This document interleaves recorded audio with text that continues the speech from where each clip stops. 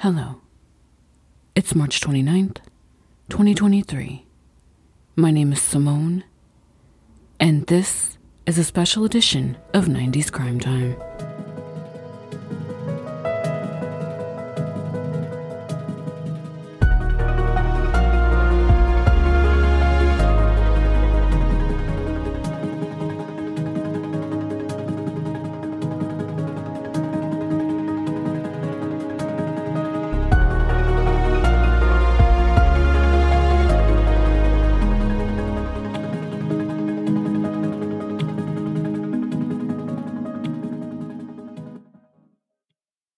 Hello and welcome to this brand new special edition episode of 90s Crime Time. And if you're new to 90s Crime Time, welcome to the show. Like always, I hope you all had a great weekend and had a great start to your week. And as many of you know, usually the special edition episodes of 90s Crime Time consist of smaller, what I call minisodes, which this one is today. And I'll go ahead and warn you that this case talks about a child's murder and attempted murder, so listener's discretion is advised. And with that, let's dive in to today's case.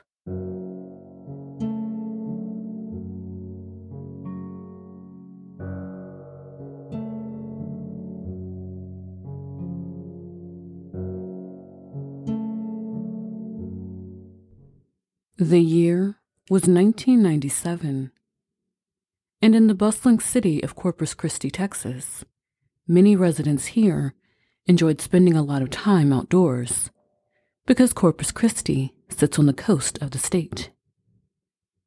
Many people here like to fish, swim, and skate along the shoreline. Or if people wanted something more mild to do outdoors, many people took a brisk walk or enjoyed birdwatching.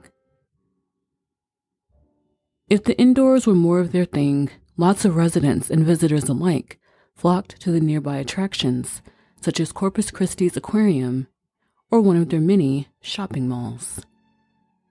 And although no city is perfect, many people were proud to call Corpus Christi home, and most felt safe in their neighborhoods.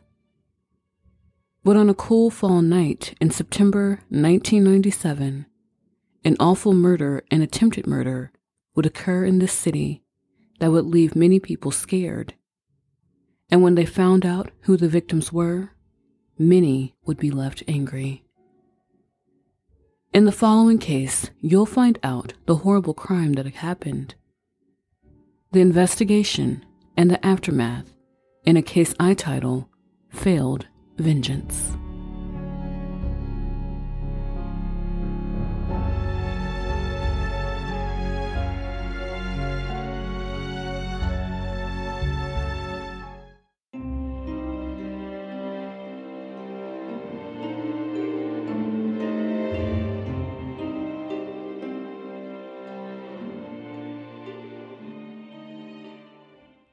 By 1997, 25-year-old John Richard Baltazar seemed to be an angry and troubled young man.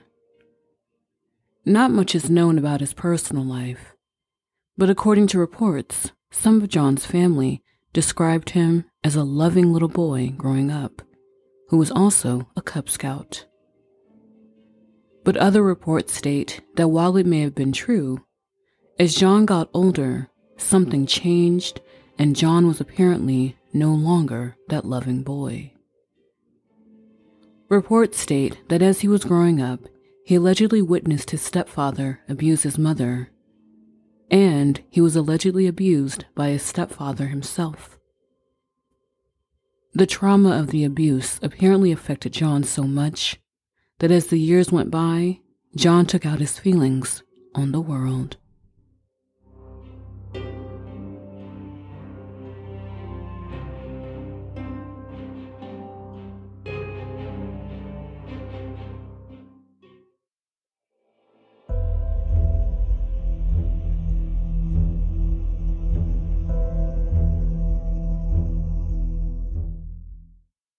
One report states that by the time John turned 14, he got into a fight with an 11-year-old boy. and he beat the boy so bad that he was ordered to pay restitution to him and his family. Also during this time, John frequently skipped school, and he eventually dropped out altogether. To escape his stepfather's alleged abuse even further, John rarely stayed at his mother's home and ran away frequently to the shack across the street from the house. Even though he sort of got away from the chaos when he fled to the shed, things only got worse for John. Later in his teen years, John got arrested for a slew of charges, including burglary, assault, and even auto theft, in which he served time in and out of juvenile detention, and after he turned 18, he was now being committed to adult prisons. One report states that once John was sent away to prison for burglary of a building, he threatened a prison guard, and he frequently fought with fellow inmates. Things got so intense with John that after a while of serving time, John requested to be housed with the local gang called the Texas Syndicate, a gang that comprised mostly of Mexican Americans. It's not clear as to why John requested to be housed with the gang, but according to reports, the gang was known in the prison system to protect fellow Mexican Americans, usually from other demographics, just in case things got of hand, like a fight amongst each other while in custody. As the years went on, according to reports, John showed no signs of stopping his life of crime. By 1997, John had been sentenced to a range of sentences for different crimes, from 8 months to several years. However, even as his crime progressed, reports state most of John's crimes had virtually no violence. But by September 1997, that all changed. By September 1997, by now, John had been living with his roommate named Johnny Gonzalez. On the morning of September 27th, by 9 a.m., John had been drinking a lot of alcohol, and he was angry. This was because John received word that his mother, Susie, had been allegedly assaulted by her ex-boyfriend, Ted Kirlar, with a baseball bat, and he wanted revenge. 12 hours later, reports state John approached Johnny and his girlfriend, who were sitting in Johnny's girlfriend's car, and told them his mom was attacked by Ted, and that he was going to quote-unquote take care of it. And after, he requested Johnny's help, and Johnny agreed. So John drove off with his 14-year-old nephew to a convenience market, and they were followed by Johnny and his girlfriend. They all filled up their tanks with gas. Then John stopped to pick up his girlfriend Linda and another one of Johnny's nephews, and they made their way to the home of Jose Marinas and Matilda Kular.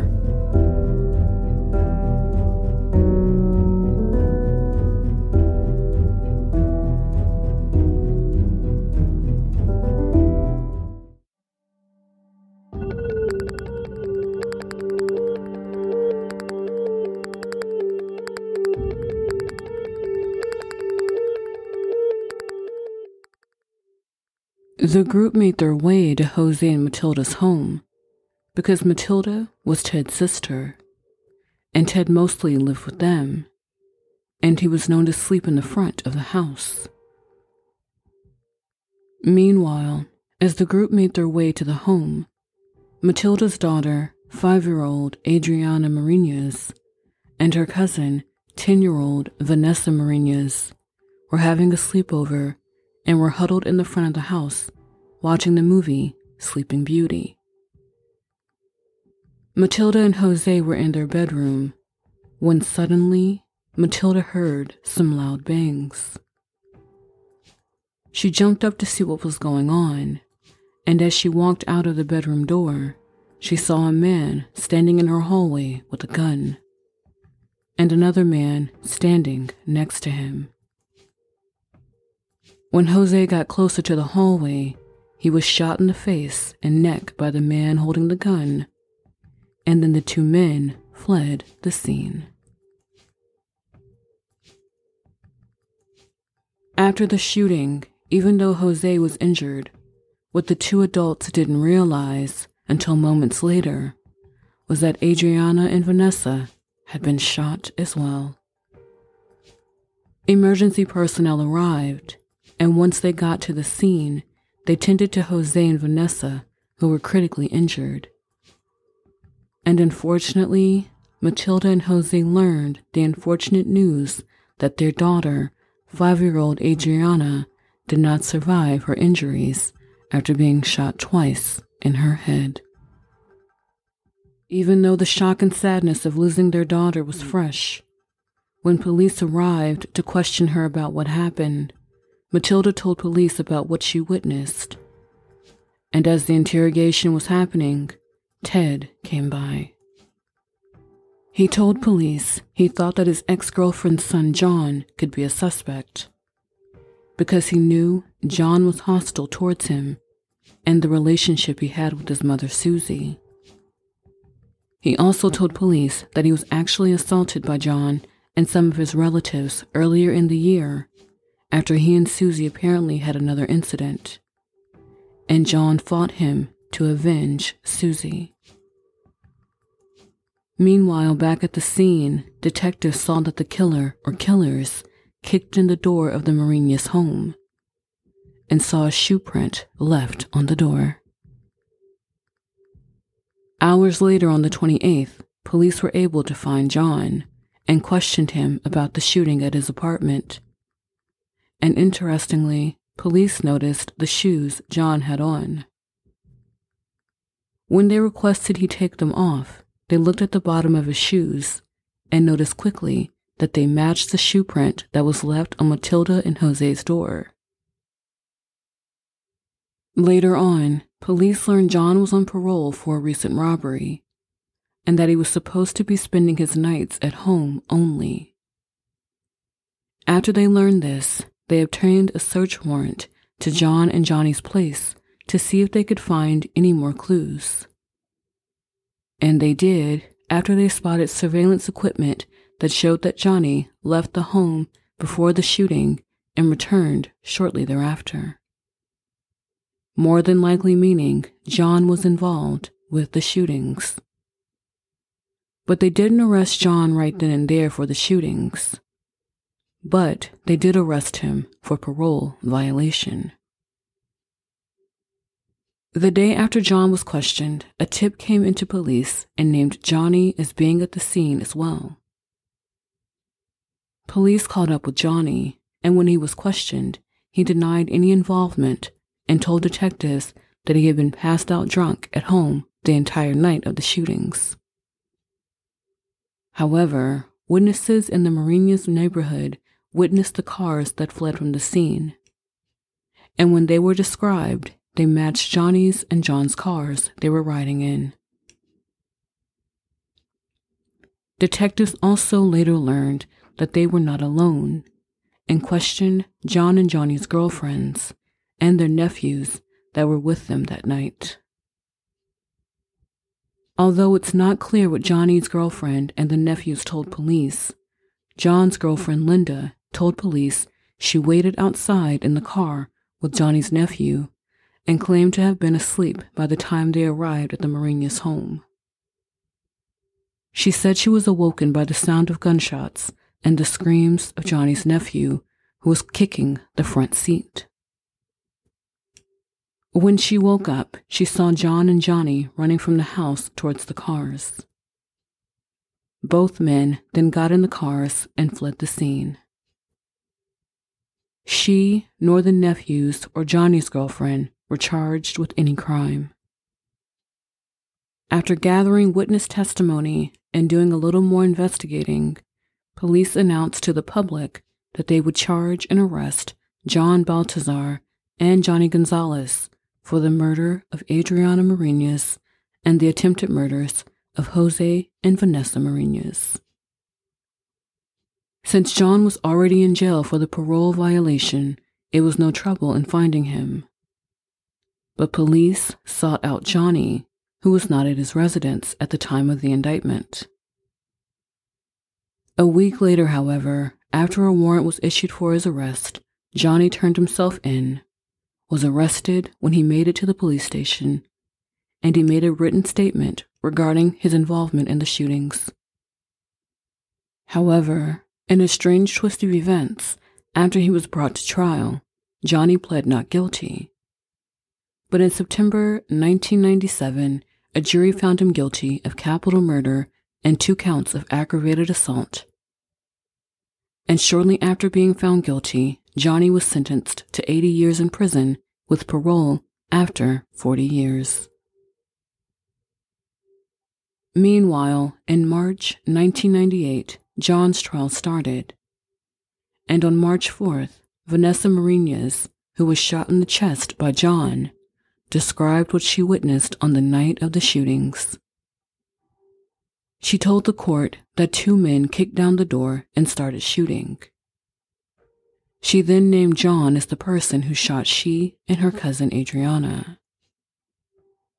She also added that she didn't even realize she had been shot until she started to cough up blood. After Vanessa's testimony, Jose testified that since he was shot in the mouth as soon as he got out of bed to check on what was going on, he didn't see John or Johnny. But Matilda testified and named John as the shooter, like Vanessa said.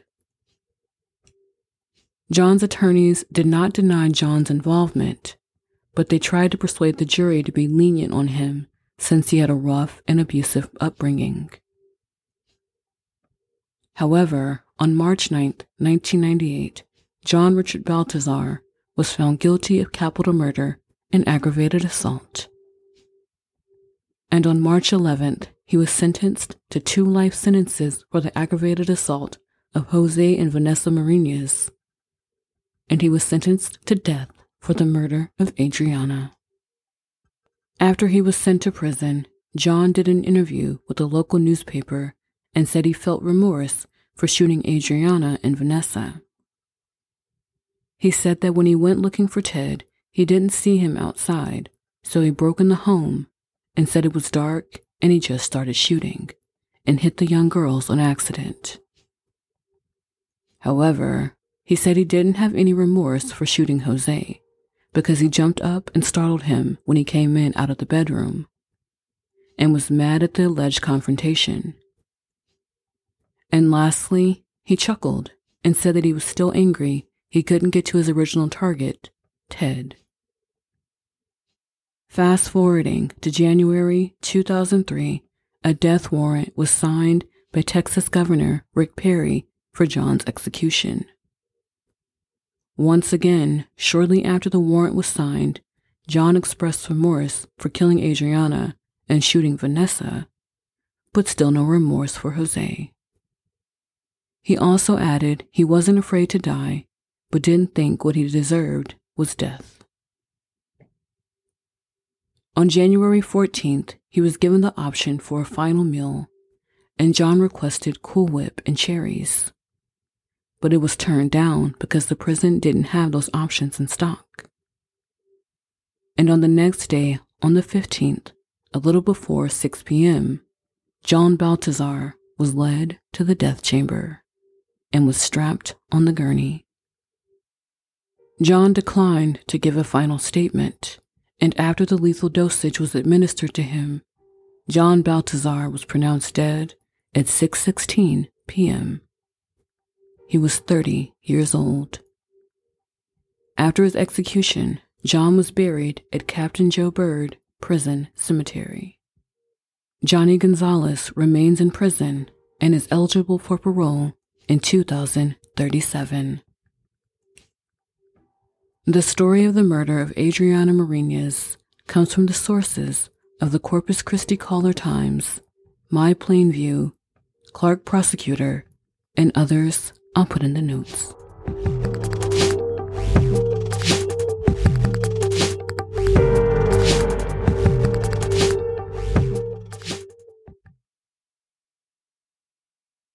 All right. I know that case may have been a little hard for some of you, because I know a lot of people get triggered by child murders, which totally understandable, because it was so unavoidable and so stupid how John and Johnny rode up there and attacked the family because they were looking for Ted.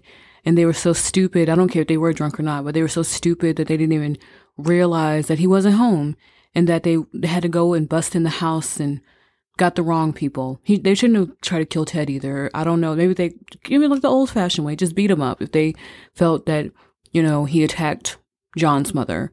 And now look where John is. John is dead.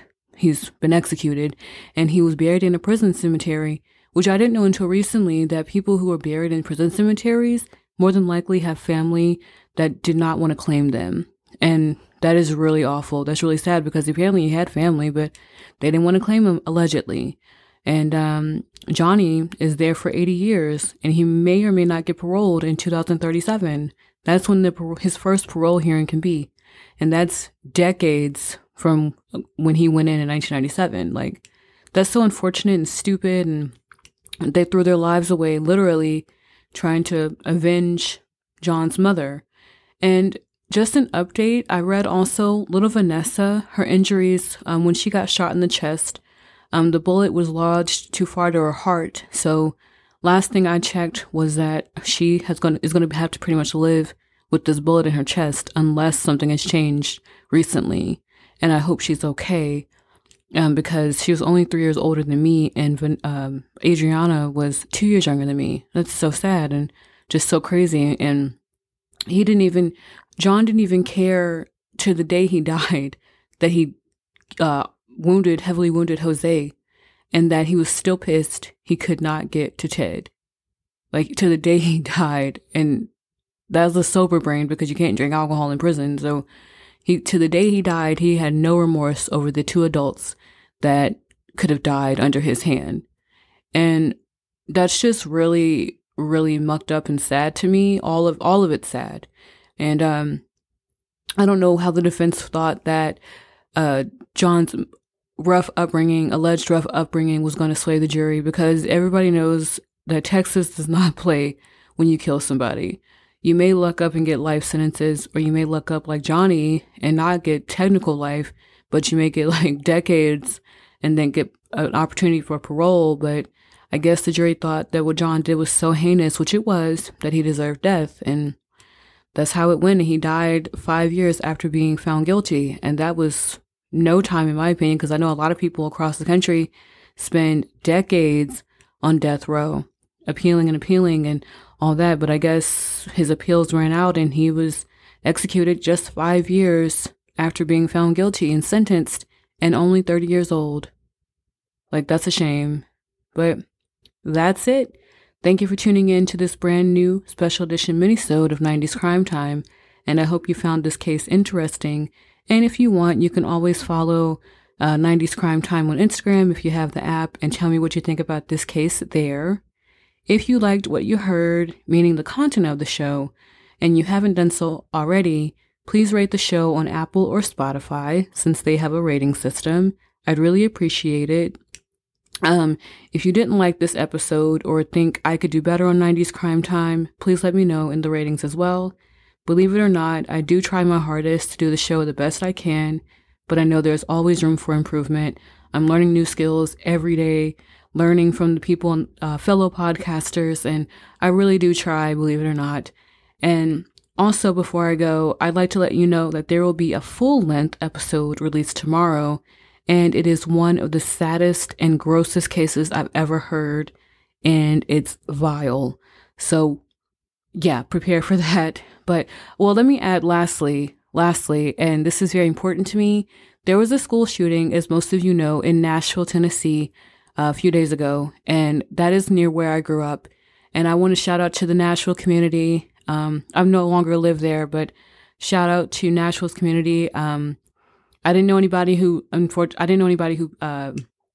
to that school or lost their lives, but I just want to give a shout out to Nashville, sending prayers, spirits, not spirits, but good spirits, good vibes to you down there, and prayers to all the families.